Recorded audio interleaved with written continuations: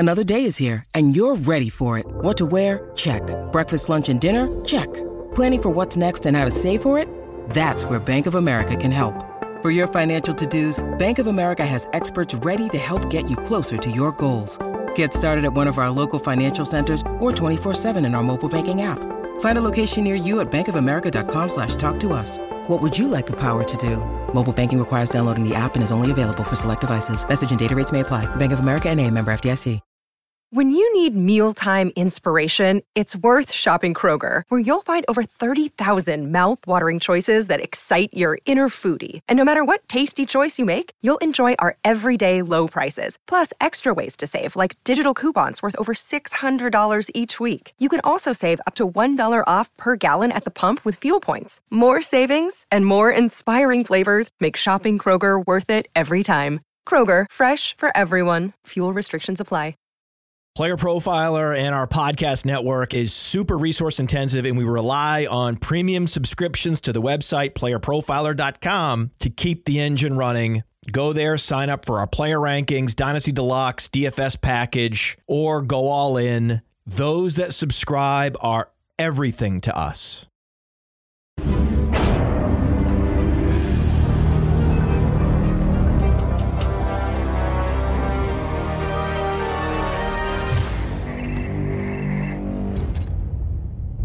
Welcome, everyone, to Man vs. Machine. I'm not Billy Muzio. I'm Theo Greminger filling in for Billy. I tried to will myself to grow the Billy Muzio beard when I found out 2 days ago I was filling in for Billy. As hard as I tried, it didn't happen. So apologies to Billy. Lack of facial hair here on Man vs. Machine. Joined by Dario Offstein. Dario, how are you doing today?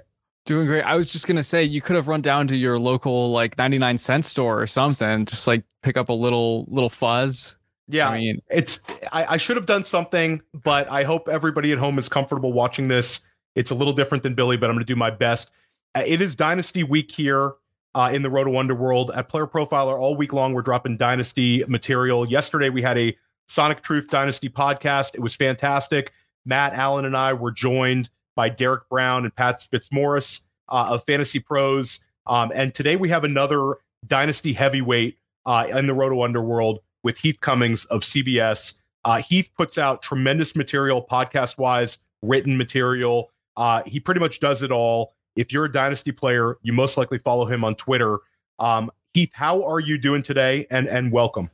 Thank you very much. And, if we'd have done this in January or February, I could have brought the beard. I generally start about week 15. I tell my bosses, well, I'm telling people I'm growing a playoff beard. And then I'm just allowed to continue growing it through the rest of the season. And then we get to the off season and nobody cares. Unfortunately, I live in South Florida, so that lasts until about the last week of February, and then summer starts here, and I have to shave it off because it's too hot. Heath with the weather flex on us. That was a very, very impressive how you dropped that, Heath. Heath, why don't you tell everybody about some of the podcasts you're dropping and some of the written material, your rankings? I mean, you guys are doing a lot right now. We are doing a lot right now. I was just saying I don't have any new written content on the site for the last week because we've actually been writing everything for our magazine that will come out in July. So that's been exciting. But on the podcast front, I've done 3 this week. We're doing Monday, Wednesday, Thursday, Friday, the regular Fantasy Football Today. But the thing that I'm most excited about that we added about 2 months ago, Fantasy Football Today Dynasty. We're doing that at Tuesday, 11 a.m. Eastern on YouTube. It's also in the podcast feed, kind of interviewing guests from around the industry. It's our first step into Dynasty in the podcast format. I started writing Dynasty content at CBS. We didn't have anything 4 or 5 years ago. Now we have rankings, we have tiers, we have player prospect outlooks on the site during draft season. We're doing pretty much everything for Dynasty now, and it's I love it. I'd like to do that just all year round. Yeah, it's awesome. I love how there's dynasties kind of blowing up right now. Yes. It's something that we've discussed before when you came on Goat District, and stuff that Dario and I actually discuss every single week. We have our dynasty rankings meeting. So this is awesome. It's my first time with just me and Dario on a podcast, and we're going to get after it today, guys. We're going to talk about dynasty risers and fallers. We're going to try to identify some of the players that can really, really help your dynasty roster, and maybe a few players that we have a little bit of apprehension on after we hear an ad from our sponsor. Oh, baseball season's heating up. It's all about baseball right now. Baseball. Yeah, baseball is the most exploitable of the sports, especially on Rival Fantasy, rivalfantasy.com. Go there now. They have the fantasy book where you can take over under a certain number of fantasy points, and they have challenges where you can take player X or player Y. I get great pleasure out of fading Mike Trout into oblivion. And then don't forget about Fantasy Bingo, where you can say, okay, I think Acuna's going to steal a base today. I think that Freddie Freeman's going to have 2 hits based on the matchup. The lefty-righty and the pitcher quality matchups that you could exploit are unlike any other sport. Go to rivalfantasy.com, use the promo code PLAYER. They refund any losses up to $50, and they are a great supporter of Player Profiler. Everything we do, this show in particular, is only possible because of Rival. Rivalfantasy.com. The promo code is PLAYER. Dario and Heath, are you guys baseball guys? I'm just curious. I was actually hired at CBS. My first fantasy season was a baseball season. And for the first 3 or 4 years that I worked at CBS, I did fantasy baseball and fantasy football. And then I almost went insane and had to drop one of those. So I don't watch as much baseball or play as much fantasy baseball as I used to, but I used to be a huge baseball guy. I mean, same here. Like baseball is kind of what got me into just sports analytics in general. I mean, I remember reading Moneyball and then seeing the movie. So definitely that passion is also kind of weaned off a little bit. I think when the Dodgers like signed that TV deal and went to Spectrum only, I really I was no longer able to watch them day in, day out. And I think that really kind of changed my connection to the sport, unfortunately. But yeah, still love the game. I think when you mention analytics, like that's the key for me. Like that was the first sport that even embraced analytics at all to any extent. And so, yeah, I can like even with baseball cards and trying to create your own stats as a kid, like that was the thing that got me into stats. Yeah, it's definitely for me. Like I enjoy going to a baseball game, but I'm not opening up the paper, checking out the baseball scores. And Heath, I think that's a great lifestyle decision for you to go with the sport that has games once a week and with a couple of primetime games mixed in. And I'll say July 1st, you can tell your friends that are fantasy baseball guys that are having just okay seasons, because then they all start talking about football and they kind of push those teams a little bit to the back burner. A lot of respect for the guys who do both sports. There's a couple of very successful players in like FFPC and NFFC that are also baseball guys, but I can't imagine it. And the lifestyle of doing Sunday waivers, guys, having to put your waivers in on a Sunday, it just sounds awful. So we'll concentrate on the correct sport here today on Man vs. Machine. I want to get right after it. Heath, for 2 seasons in a row, you've had Kyle Pitts as a redraft bust, but always noted that you consider him a truly elite dynasty asset and a prospect. Is this the season that Kyle Pitts puts it together and gains additional dynasty value? Because I kind of view him a little bit as a risky asset, because right now you could get a ton of trade equity for him, but if it doesn't hit this year, this is his 3rd year in the league. What are your thoughts on Mr. Pitts? Listen, I think first off, I am just happy that his redraft ADP is not going to be in the 3rd round, because it's no fun at all calling a guy with Kyle Pitts' talent a bust in redraft. I did not enjoy it. I don't want to do it anymore. I don't have to do it this year because he's going in round 5 where he belongs. I think this is the year that he puts it together. I also think that the Atlanta offense as a whole is really fascinating. And if Desmond Ridder could just come in and be like Andy Dalton, then everything's going to be good for everybody, because they have elite talent around him. And I think there will be enough targets.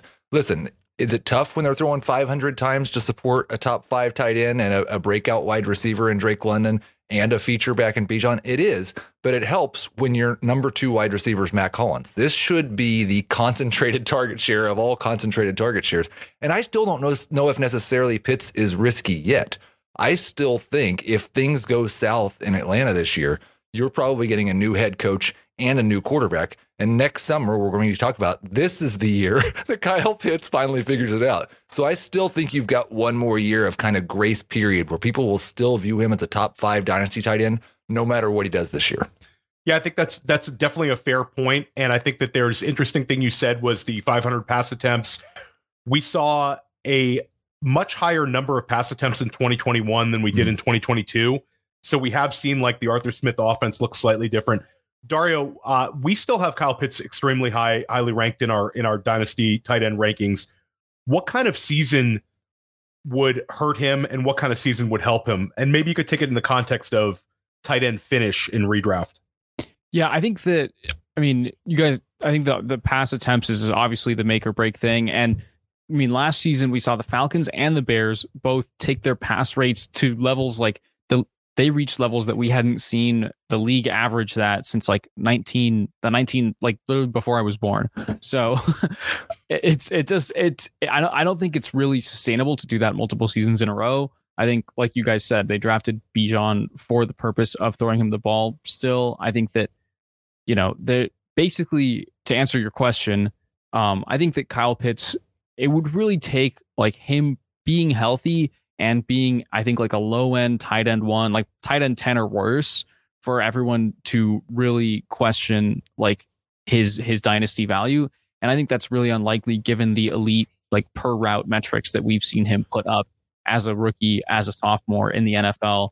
I mean, if you just look at some of the targets that he was getting from Marcus Mariota last year, he had no chance, but the air yards were still there. He was still getting the targets per route run. So I think that if he's on the field, he's going to deliver for us eventually, as long as Desmond Ridder is a little bit better down the field than Mariota was. Yeah, I think that's a very good take by both of you guys. I mean, Kyle Pitts is the kind of guy that people have dug their heels in so much on his profile and his talent that he's probably right. Even if he gets hurt and misses the entire season, he's still worth an absolute fortune in Dynasty. But I do think it comes to a point where the rubber is going to have to meet the road, and his season is going to have to be a little bit more like his rookie year than last year, where it kind of fell off, even though, metrics wise, it was still there. It's more the Arthur Smith offense and some quarterback issues. And I do think Ridder is slightly underrated right now, just because he's got very good weapons around him and a good defense. I think he could play himself into that starting job a year from now, just because they might get priced out of the Caleb Williams, Drake May tier. Heath, stick with Atlanta. Bijan Robinson is completely steamed up Dynasty startup values. We have him in the top 3 overall at Player Profiler, despite not having played a single NFL down. His value is undeniable.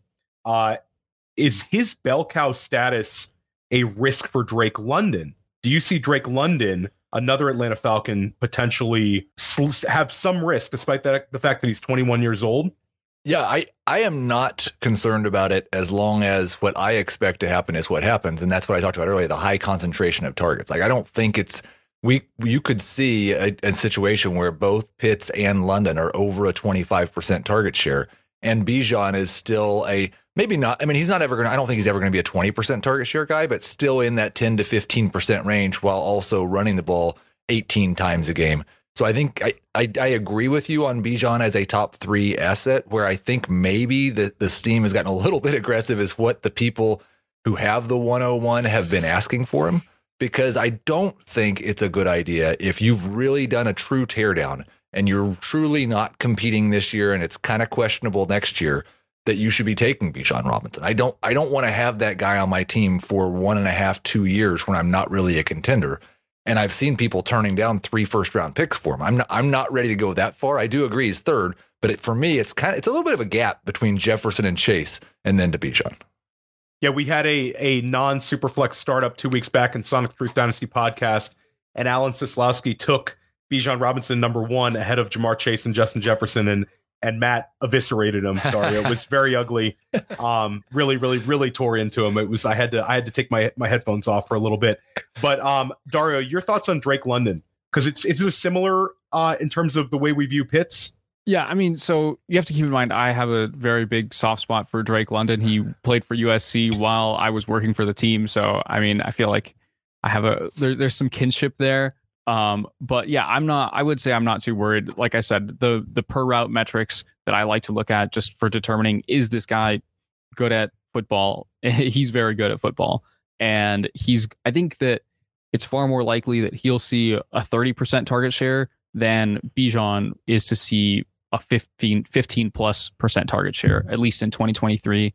And I think that, he's got the draft capital, he's got the profile, and he did it as a rookie on the NFL level. So it's just a matter of that offensive pie getting a little bigger, but it was already concentrated toward him as a rookie. So I think that the addition of Bijan will help actually distract defenses a little bit, because last year, after Kyle Pitts got hurt, he was the only threat that the Falcons had on the field. And I think that's a good point. If there's a little bit of thing that I'm concerned about with Pitts, it's that London did get those last 5 games to establish some rapport with Desmond Ridder. Like I'm sure that Ritter's going to throw the ball to Pitts plenty, but in London's favor, I like the fact that he's already had that time to build rapport with the quarterback. London is just a proper alpha. It's like people throw around the word alpha a lot.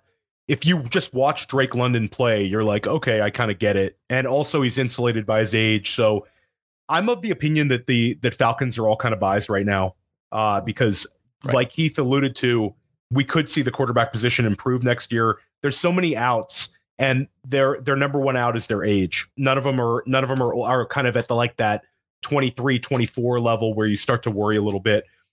Sticking with the wide receiver position, guys, Garrett Wilson and Chris Olave have flown up dynasty and redraft rankings. How should these two players be viewed in the context of truly elite dynasty wide receiver assets? Is there an argument to selling these two guys based on the steam in the dynasty community? And we're going to start with Heath. And Heath, why don't you share your bold prediction for this season? Yeah, it's not going to make me want to sell Garrett Wilson for sure. The bold prediction was that he is going to lead all wide receivers this season, not sometime in the future, this season, in targets, in PPR fantasy points at the position. He's going to be the number one wide receiver. And the case behind it is he just earned 147 targets and had 1,100 receiving yards with literally not one starting caliber quarterback. Like we talk about how great he was, 17 fantasy points per game when Zach Wilson didn't play, as if the other guys were competent NFL quarterbacks. They were not. I've loved the fact, like I had a little reservation when Aaron Rodgers first got traded there or during the month and a half when we weren't sure if he was going to, because he can be a bit fickle. Like if he doesn't trust a guy, even if we all think he's awesome, I could have foreseen a situation where he walked in and thought Allen Lazard was his best wide receiver or Corey Davis was his best wide receiver because they were older. They've done nothing but rave about this guy. And so if Aaron Rodgers is aware of the fact that Garrett Wilson is by far the best wide receiver on the team, I think he's getting a 30% target share. I think he's getting a big boost in his efficiency, which was already pretty good with terrible quarterback play. And so Garrett Wilson, a top 5 dynasty wide receiver for me. I think he has the potential to be the number 1 dynasty wide receiver. And my expectation is that halfway through this season, everyone's going to view him as the clear number 3 behind Jamar Chase and Justin Jefferson. I'm a little bit less excited about Chris Olave. I do think with Olave, there's a chance that I might be willing to sell him for, if I was a contender, for someone like a Tyreek Hill, for one of those older wide receivers who I think is going to be considerably better this year and might help me win a championship this year. And it's nothing against Olave. I think he's very good. I just don't think there's as big of leap this year from last year. I don't think there's as big of difference from Andy Dalton to Derek Carr. There's some difference. Obviously, the Saints thought there was a big dollar difference in what they were willing to pay for Derek Carr, but I don't. And there's just that little bit of risk, and we probably shouldn't even consider it. But what if Michael Thomas plays 15 games this year? Is Chris Olave going to earn a 27, 28% target share playing next to Michael Thomas? I would be surprised at that. So I think there's a little bit of risk that Olave maybe takes a little bit of a step back. He's still a top 10 dynasty wide receiver for me. Love both those guys. Love hearing the Garrett Wilson love. I have a ton of him in dynasty. I'm very thankful for that. And I think it's going to be very good for my wallet this year. Garrett Wilson was second most all time for targets for a rookie wide receiver. He made the top 10 for rookie wide receivers in terms of receptions with just garbage at quarterback. So you're spot on. Aaron Rodgers said he thinks he could be the best wide receiver in football. And I don't think he's the kind of guy to heap praise on younger players for no reason. So Allen Lazard's never had more than 100 targets, Dario. Do you have any concerns about Garrett Wilson meeting this unbelievable steam? And he's number 13 right now in underdog. So he's right outside the first round. I bet by the time we get to August, he's moved into the first round because I think the steam will continue. Yeah, I mean, that's really hard for me to stomach in a redraft best ball lens, but we're talking dynasty week, so that we don't have to think about it that way right now.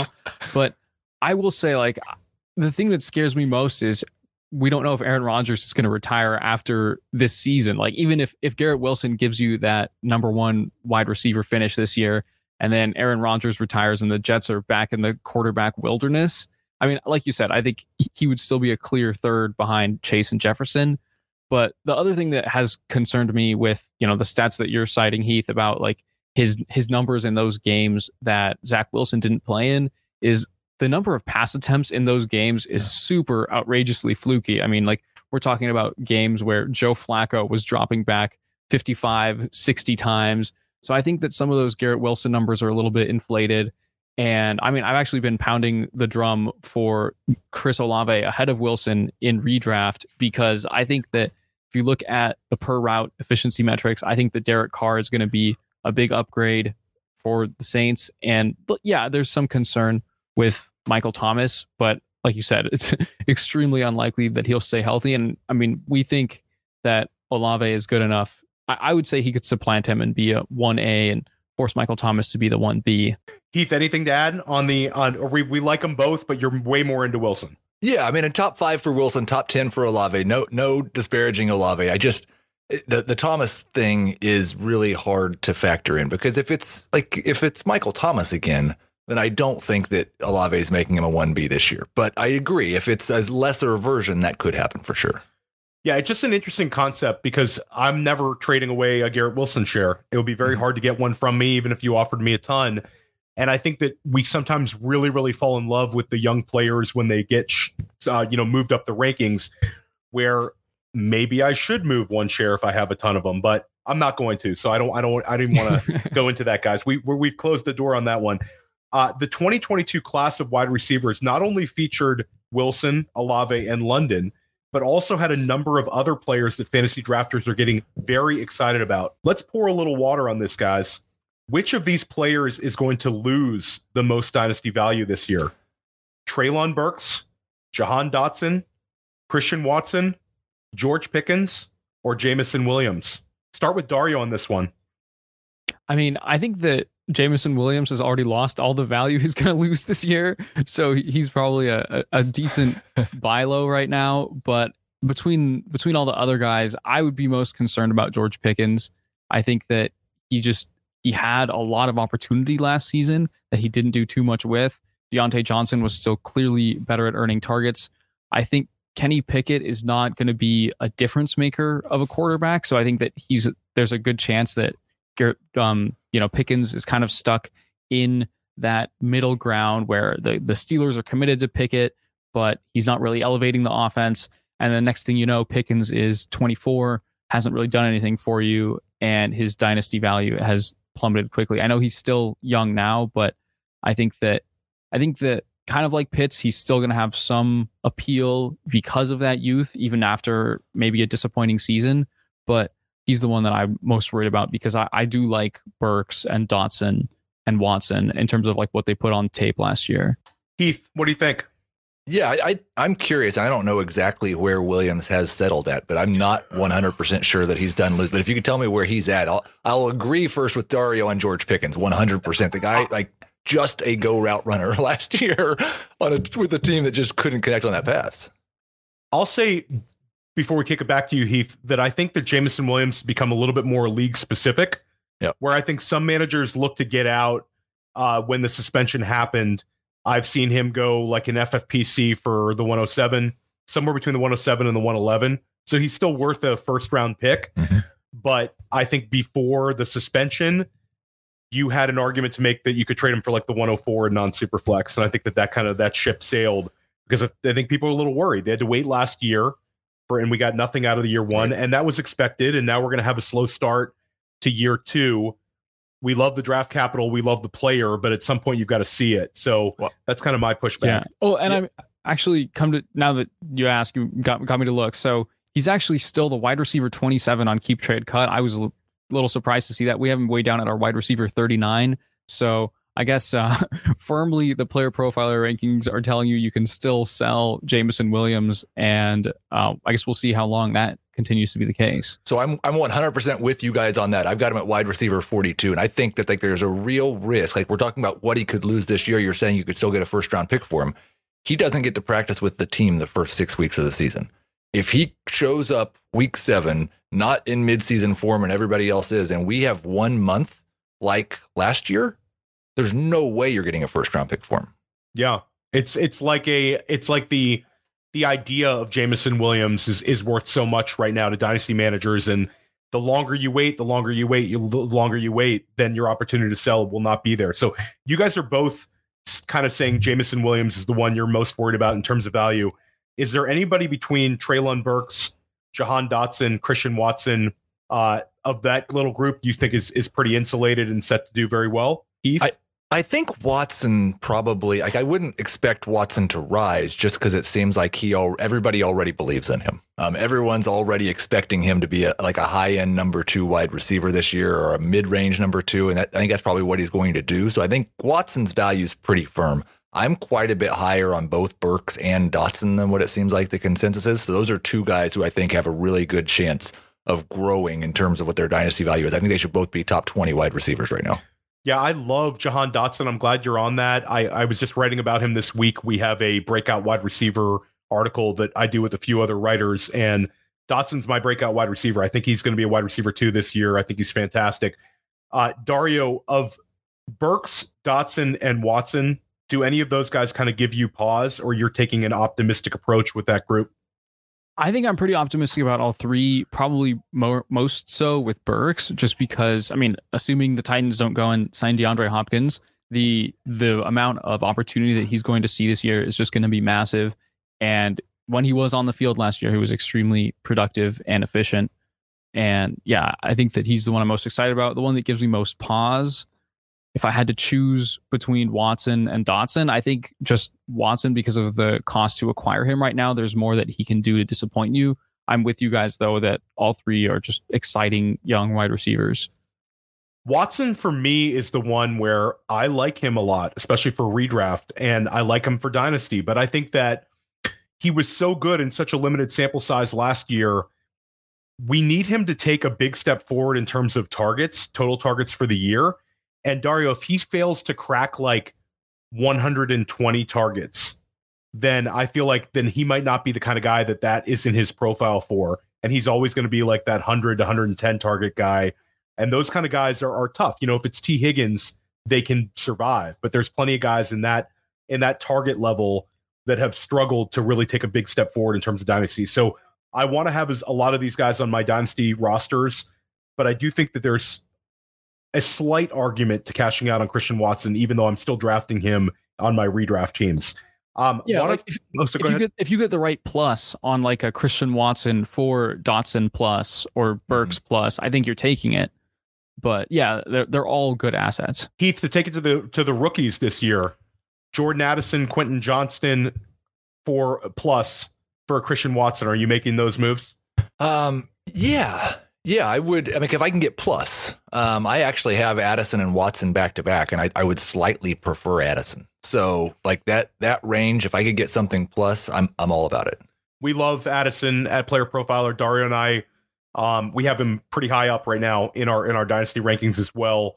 And just quickly, Heath, your thoughts on Zay Flowers while we're sticking with rookie wide receivers. Well, he may get a little boost here pretty quick if Rashad Bateman has to keep taking shots in his foot. I did not like that at all for Bateman. I think it's going to be really like we have this Baltimore, another one in a different way than Atlanta, really going to be interesting to see that first month of the season, because I don't expect them to run an offense that looks anything at all like what they've done in the past. They've got Odell Beckham with this incredible history half a decade ago, who they gave way too much money to. And then you have a couple of guys in Flowers and Bateman, either one who could legitimately be the number 1. And then how much do all those wide receiver targets impact Mark Andrews, if at all?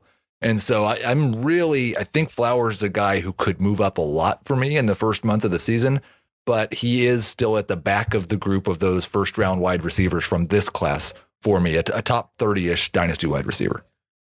Guys, let's take a quick question from the chat. Trade question. Chris Brooks, looking for opinions. Which side would you prefer? Chris, you play 10-man, which I guess will answer your question, even though you're playing in a 10-man league and not a 12-man league. That's fine. We're not judging you. Single quarterback, full PPR, Najee Harris and a 2023 105 plus a 2024 first for Bijan Robinson. So you're basically looking at Najee Harris with potentially a Quentin Johnston or a Jordan Addison and a 2024 1 for Bijan Robinson. Heath, Bijan. You're on Bijan. I'm on Bijan. I was just saying that you shouldn't be turning down 3 first-round picks. but I'm kind of low on Najee Harris. Like if I'm selling Bijan, it's because I'm not a contender and I don't think I can win the next 2 years. Well, I don't want Najee Harris on that team. Yeah, for sure. Yeah, and I think that 2024 first, you can say, oh, it should be an early 2024 first or whatever, but I think that you can't live exactly. Yeah. You can't live in that uncertain. If you just gave up Bijan Robinson, you can't live with not knowing where that first round pick is going to land next year. So you might have muted yourself there. I said shout out to Chris Brooks. We did answer your question. I saw you were annoyed we weren't answering in the chat, so we answered it. Always take the Bijan Robinson side, guys, because Bijan Robinson is a path to pretty much any player you want. If you want to get Justin Jefferson or Jamar Chase, you can add a little bit to Bijan Robinson and go get those guys. If you want the 101 next year, Bijan Robinson is still going to probably be worth more than next year's 101. Even if he misses the whole year, like Breece Hall did, he's still going to maintain that sort of value. He's Teflon when it comes to Dynasty right now. Let's take it to a little bit lower ranked running backs here. A philosophical question for you, Heath. You've mentioned how Isaiah Pacheco to you is a guy you want to get out from under on. And we'll take this a step further. Does this also apply to a Dameon Pierce? Pretty much, does this apply to any day 3 draft capital running back? Are you cashing out on all of them? It does apply to any day 3 draft capital running back. Yes, I would say that I'm a little bit different at this point in the year on Dameon Pierce, because I think Dameon Pierce could possibly still be a win now running back. Pacheco's not. I don't think he's getting any high value touches. I don't believe, maybe they will in the first half of the year. They're not going to use him that much in the red zone. I don't think they're going to use him that much in the passing game. And he's at an extreme risk, like Dameon Pierce, of being replaced at any moment. So I think we've seen this over the last several years. When we just saw James Robinson get cut again, with guys who have really good rookie years, and it just doesn't matter. The team doesn't believe him. Now, Pierce had the really good rookie year, or at least, should we say 70% of a really good rookie year, and then he hit the wall. Pacheco wasn't even that good, and then people are getting excited about it because he's a Chiefs running back. But that trap has really just eaten us up the last 3 or 4 years. So yes, I'm getting rid of my day 3 rookie running backs, except if I have Pierce on a contender. And I think right now, because I'm not a big Devin Singletary guy, I'm holding and hoping that he can be a win now running back. But Heath, Pacheco will be the goal line back for the Chiefs. You're pushing back on that?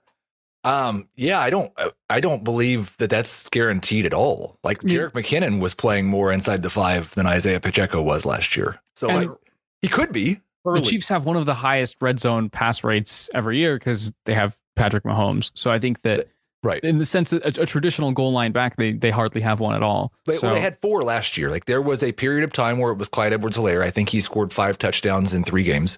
There was a period of time where it was basically Mecole Hardman. He scored like 7 touchdowns in a month. And then for the last 6 weeks, it was Jerick McKinnon. And then just to push on Dameon Pierce, and we'll also pour one out for the Tyler Algier managers who didn't listen to us and trade him away. I traded all my shares, of course, for Tyler Algier, but it's interesting because, you bring up the win now. So it's kind of like, do you cash in for Dameon Pierce? And it's going to be slightly also you have to run the risk of the offense might be pretty bad in Houston this year. So yeah, it's interesting take. Now here's a more interesting one, guys. We're talking about a 24-year-old running back who was drafted in the 3rd round and is suddenly the starting running back for one of the league's better offenses.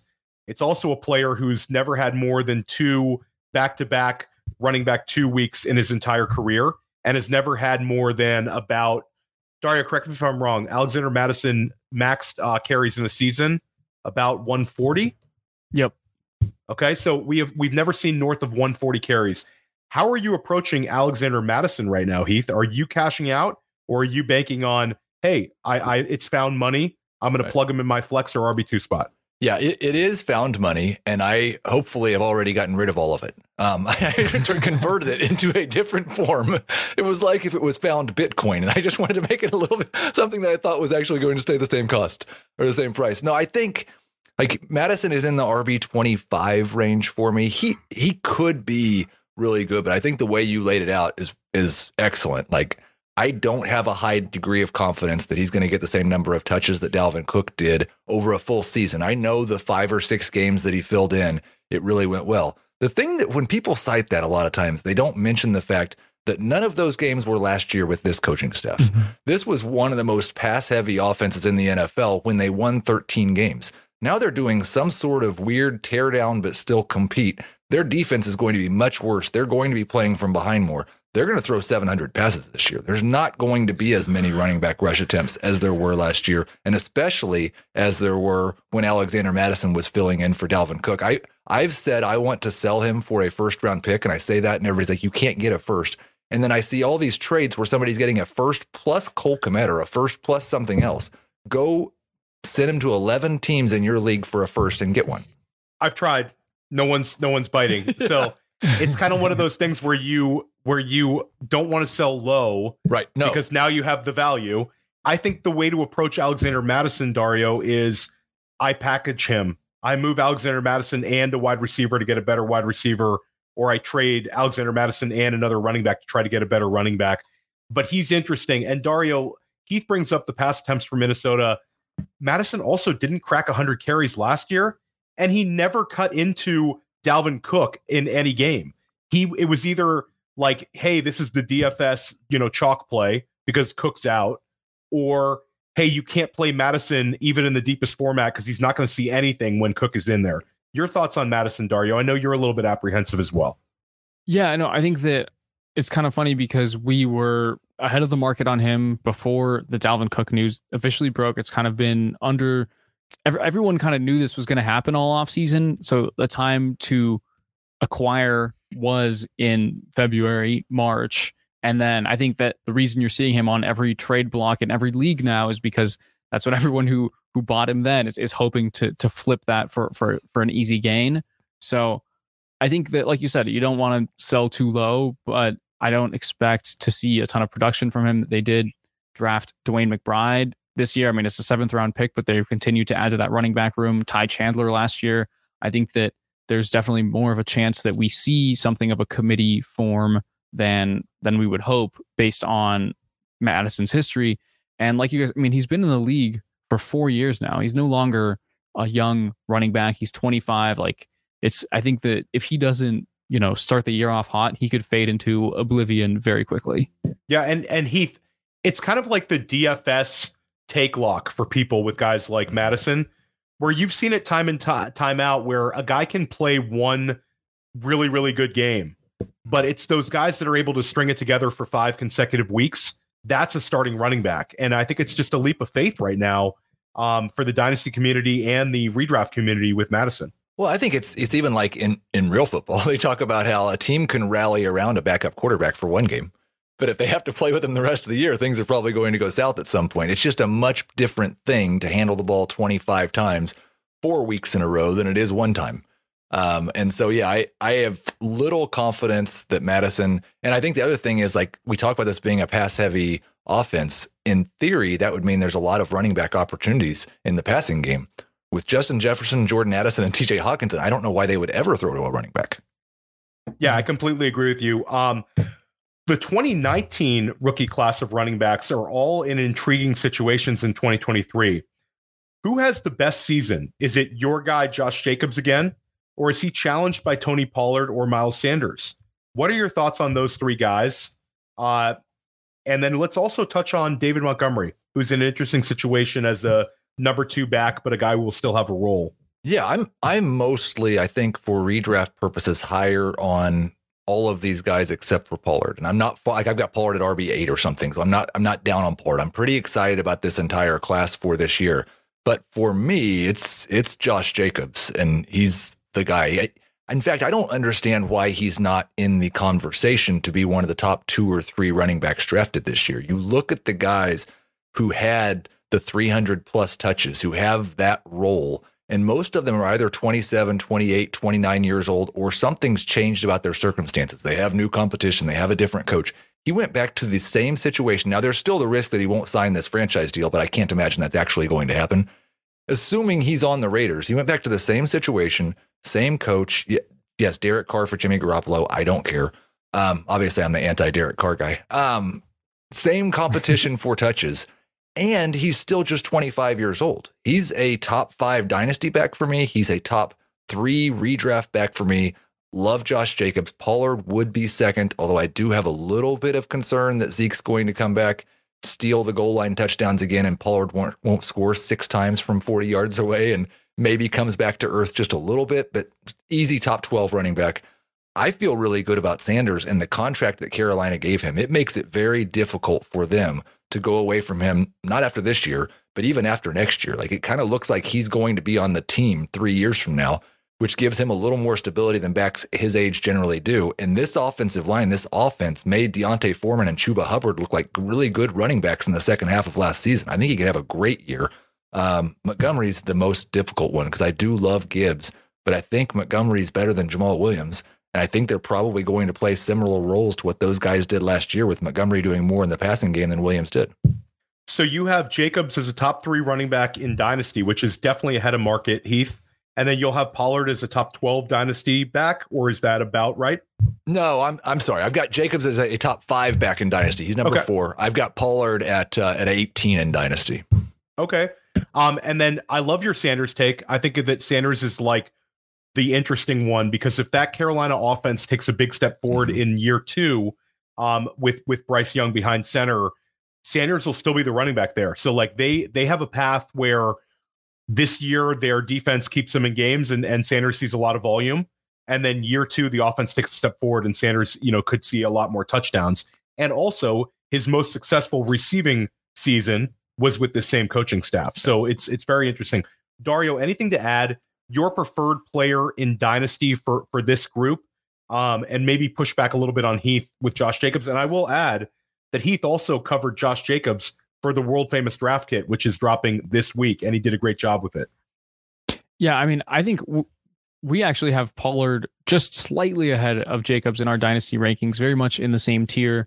I mean, I love Tony Pollard and his passing game usage, and he's just so explosive. I think he's been better than Zeke since like 2019, and it's about time that the Cowboys caught on to that. So I'm excited to see him get even more touches this year. I think that, last year he was, I think, just about exactly 200 carries. Even if that becomes 225, 230 this year, and he keeps the same target share, sprinkle a few more targets his way, I'm extremely stoked to see what he's able to do. But I am worried about this Cowboys offense just generally regressing without Kellen Moore. I think that was a bit of a knuckleheaded coaching decision to let him go. I mean, I think you messed up when the Chargers come in and say like, hey, we'll just pair that guy with our exciting stud young quarterback. Thanks for letting him go.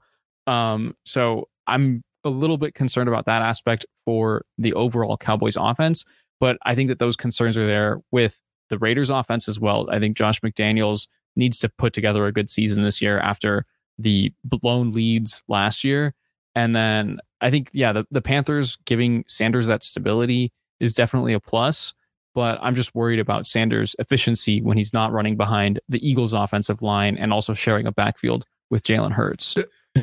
Do you guys have any of the concerns with Tony Pollard that we expressed about Alexander Mattison? Because like Pollard, even in college, he's never had more touches than he did last year, maybe in high school. But I worry a little bit that they won't, not so much that he's going to get hurt or that he's going to be bad, but that they just won't want to put that many more touches on his plate this year.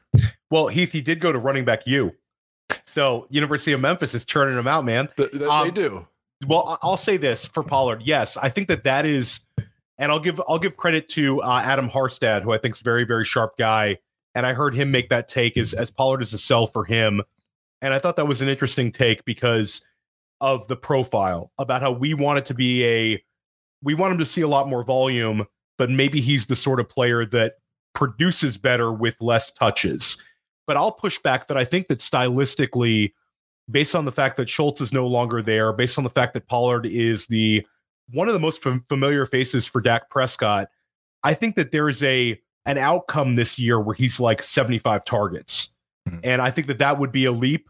But we've seen these guys have these massive target jumps and massive catch jump leaps. And I think for Pollard, for him to really hit as a top 5 running back, that would be what I'd like to see. Dario, do you think Pollard receiving 75, 85 targets is in the realm of possibilities for Dallas stylistically? Or am I just way out there? I think absolutely. There's the risk that Zeke does come back on some rework deal. I think that they're probably not done with their backfield right now. It's just right now it's Pollard and then a couple of nobodies. Hey, so Deuce Vaughn is a somebody. That's true. I mean, he's 5'6". He is someone. He's probably like 5'6" is kind. Yeah. But With the long cleats on. Yeah, but his dad is the running backs coach, so I think that's going to be a factor down the stretch. We'll just have to wait and see.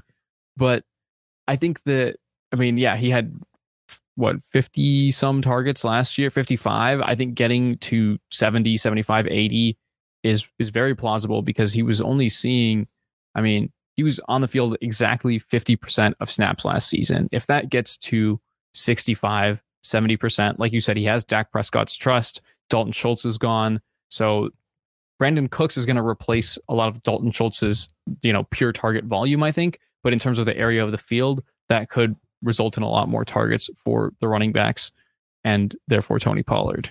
Let's hope so, Dario. Let's hope so. Guys, I want to do a very quick question here. We have a group of older wide receivers being drafted in the first 2 rounds of redraft and are still holding immense value as dynasty assets. Which player are you most worried about losing dynasty value in 2023? And you could take this to on-field production.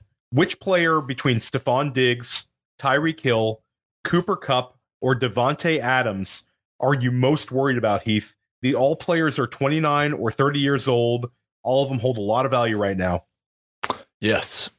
I'm worried about all these guys losing value this year, but I would say like the most I would say would be Cooper Kupp, because I think he's probably still the highest valued of the group. And there are some people that still view him as like a top 3 or 4 dynasty wide receiver. It's hard to argue against it based on what he's been per game the last 2 seasons. We know the situation with Matthew Stafford's health over the last 2 years. Kupp hasn't exactly been the beacon of health himself over the last 3 or 4 years. And so Kupp would be the one that I would be most concerned about. How about you, Dario? I think so too. I think that the Stafford situation, along with this Rams offense, is going to be in a rough spot this year. I think that they're still paying the price of, F them picks that got them that Super Bowl ring. So I think that they could take an offensive step back that's pretty big.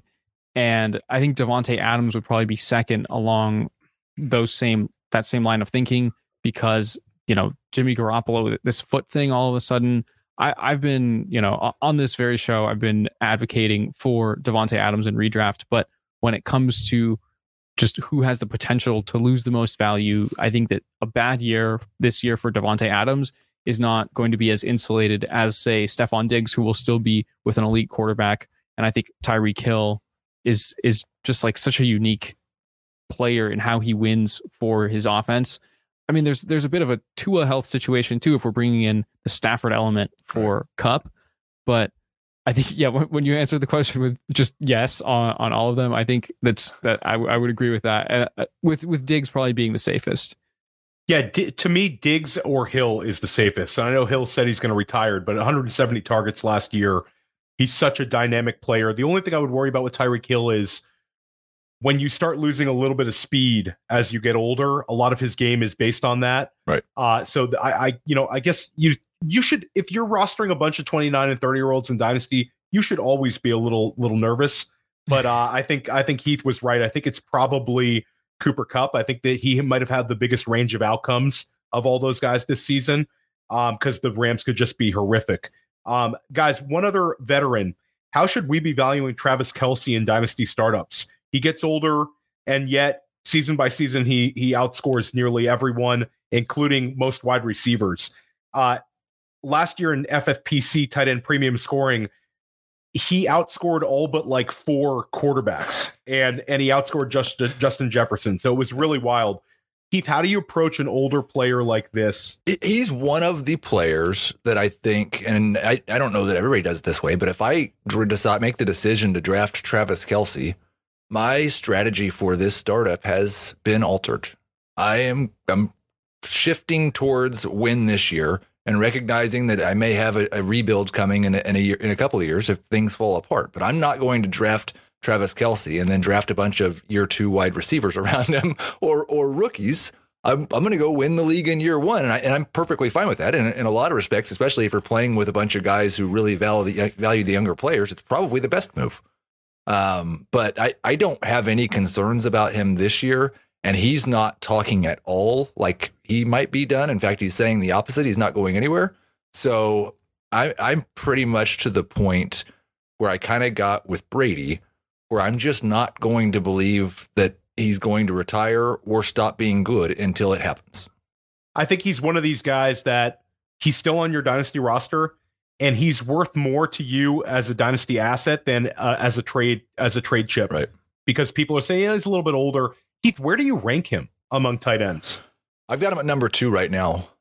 Just because at this time of year, especially, like this year's production does matter, and he's probably going to outscore every other tight end by 5 fantasy points. So I think one of the toughest things, and I wish I could do this, it would be better probably if we had somebody else that do it.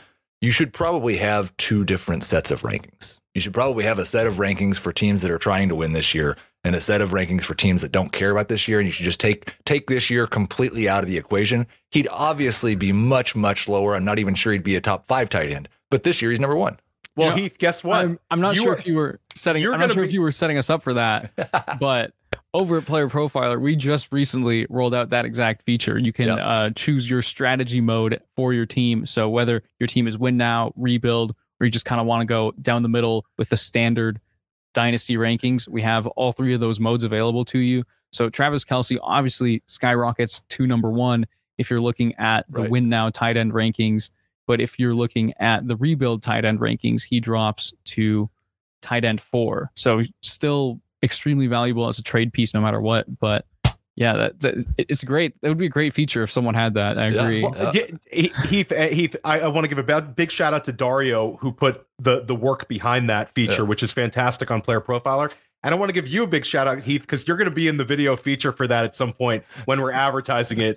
Heath Cummings saying you need this feature in your dynasty. Well, that's great. I did see a little glimpse of that. So yes, appreciate that. That is fantastic. And want to touch on one player here. We're talking about risers and fallers today.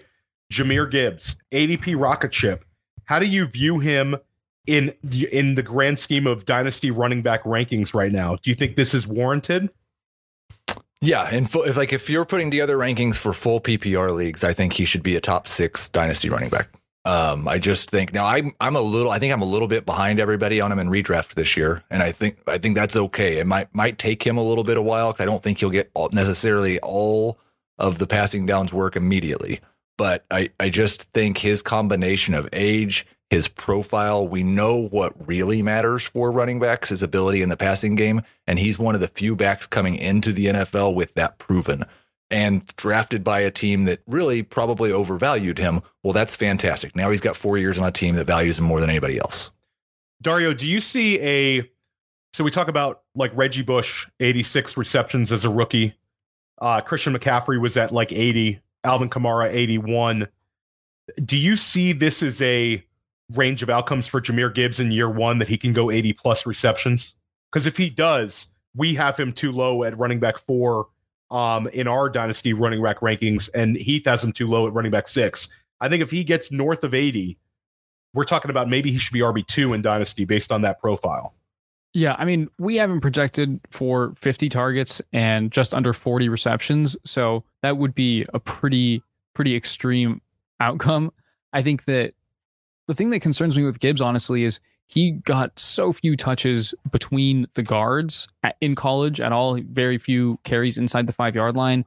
And we know that receptions are super valuable in PPR formats, but with Christian McCaffrey, we saw his full game develop. I mean, Alvin Kamara, you talk about just a complete monster in every aspect of the game. I think that the best case scenario for Gibbs is that he's a Kamara and Montgomery plays that Ingram role that you saw in that Saints offense in the late 2010s.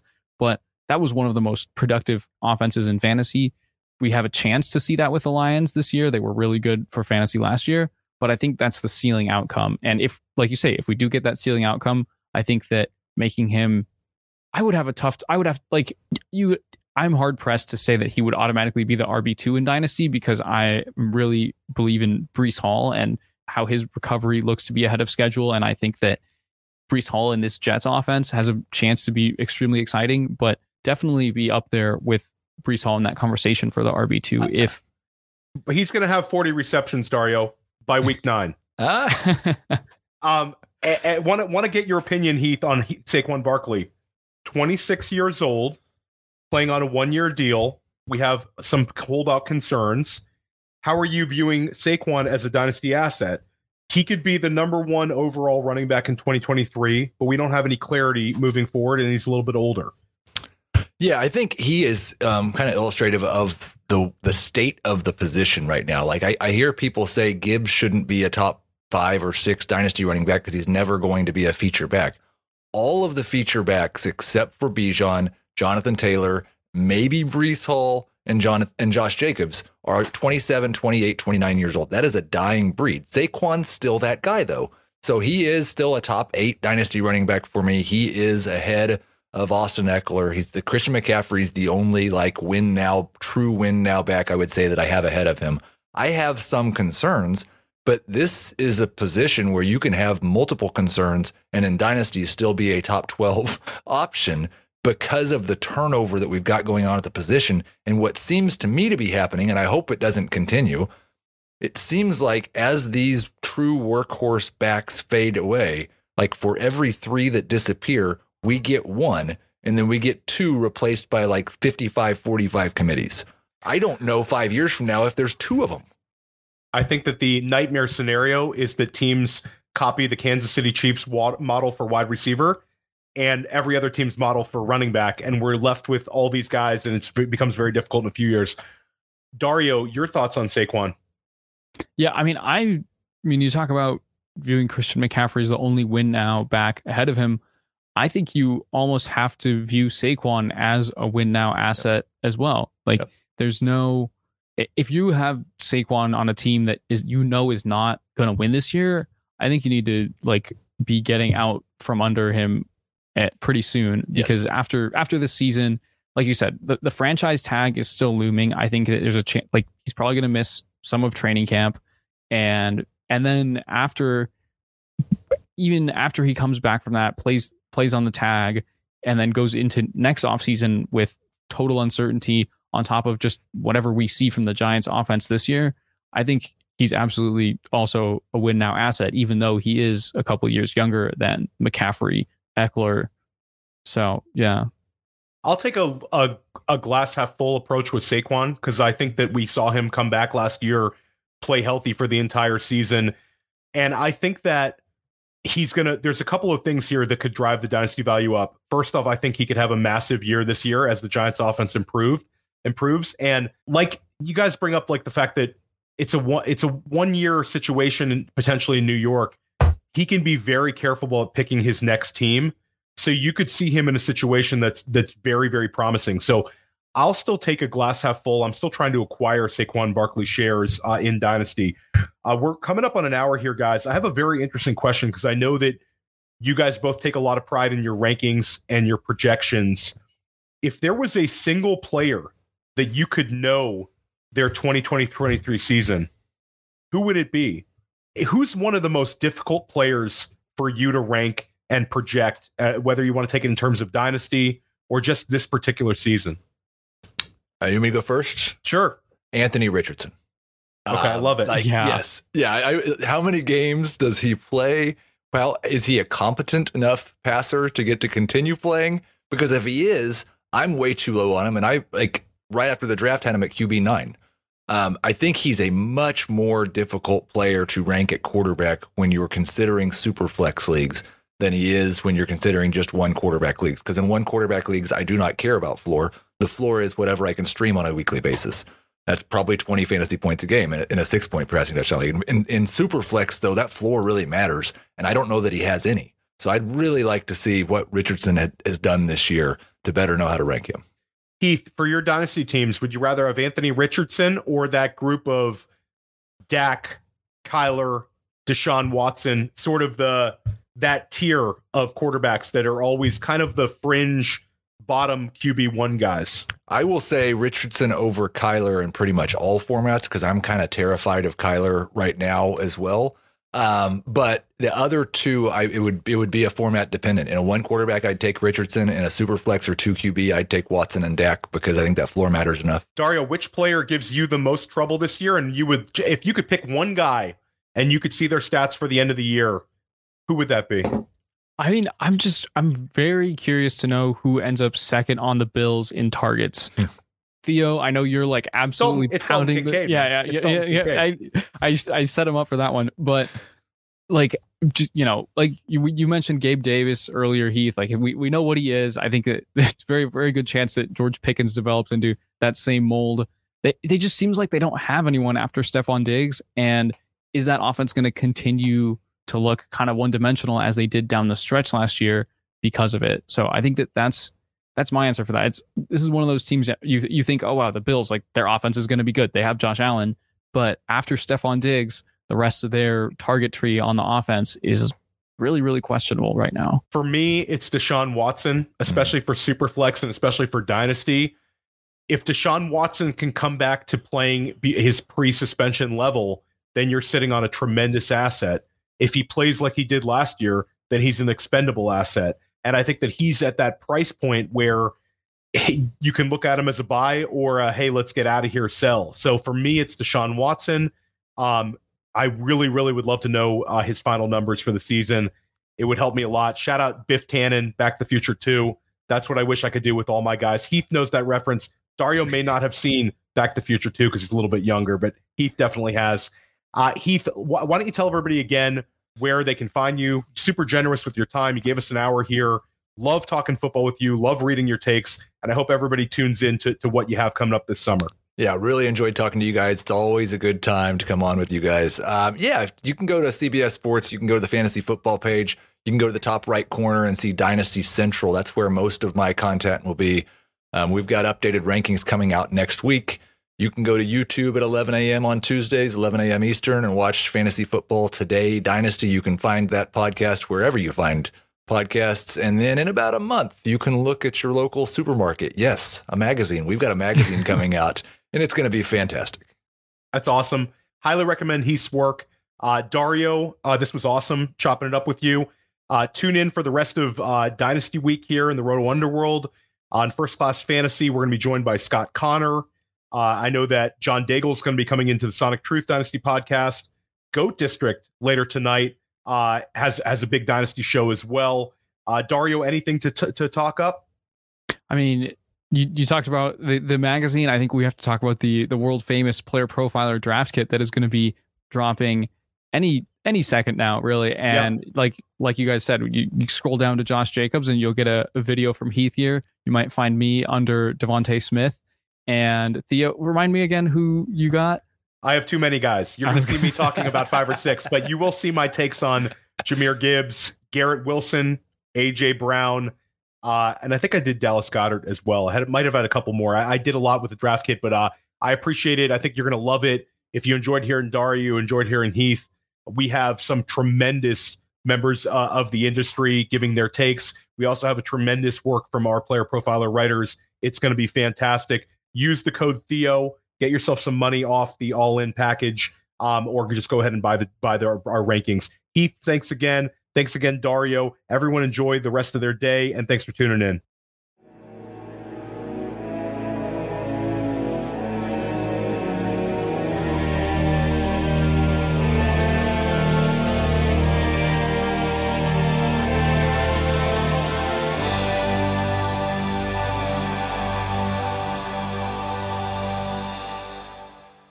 Be sure to subscribe and activate those alerts so you get notified as soon as new videos drop. And be sure to check out playerprofiler.com. We have all the tools for you to dominate every type of fantasy league.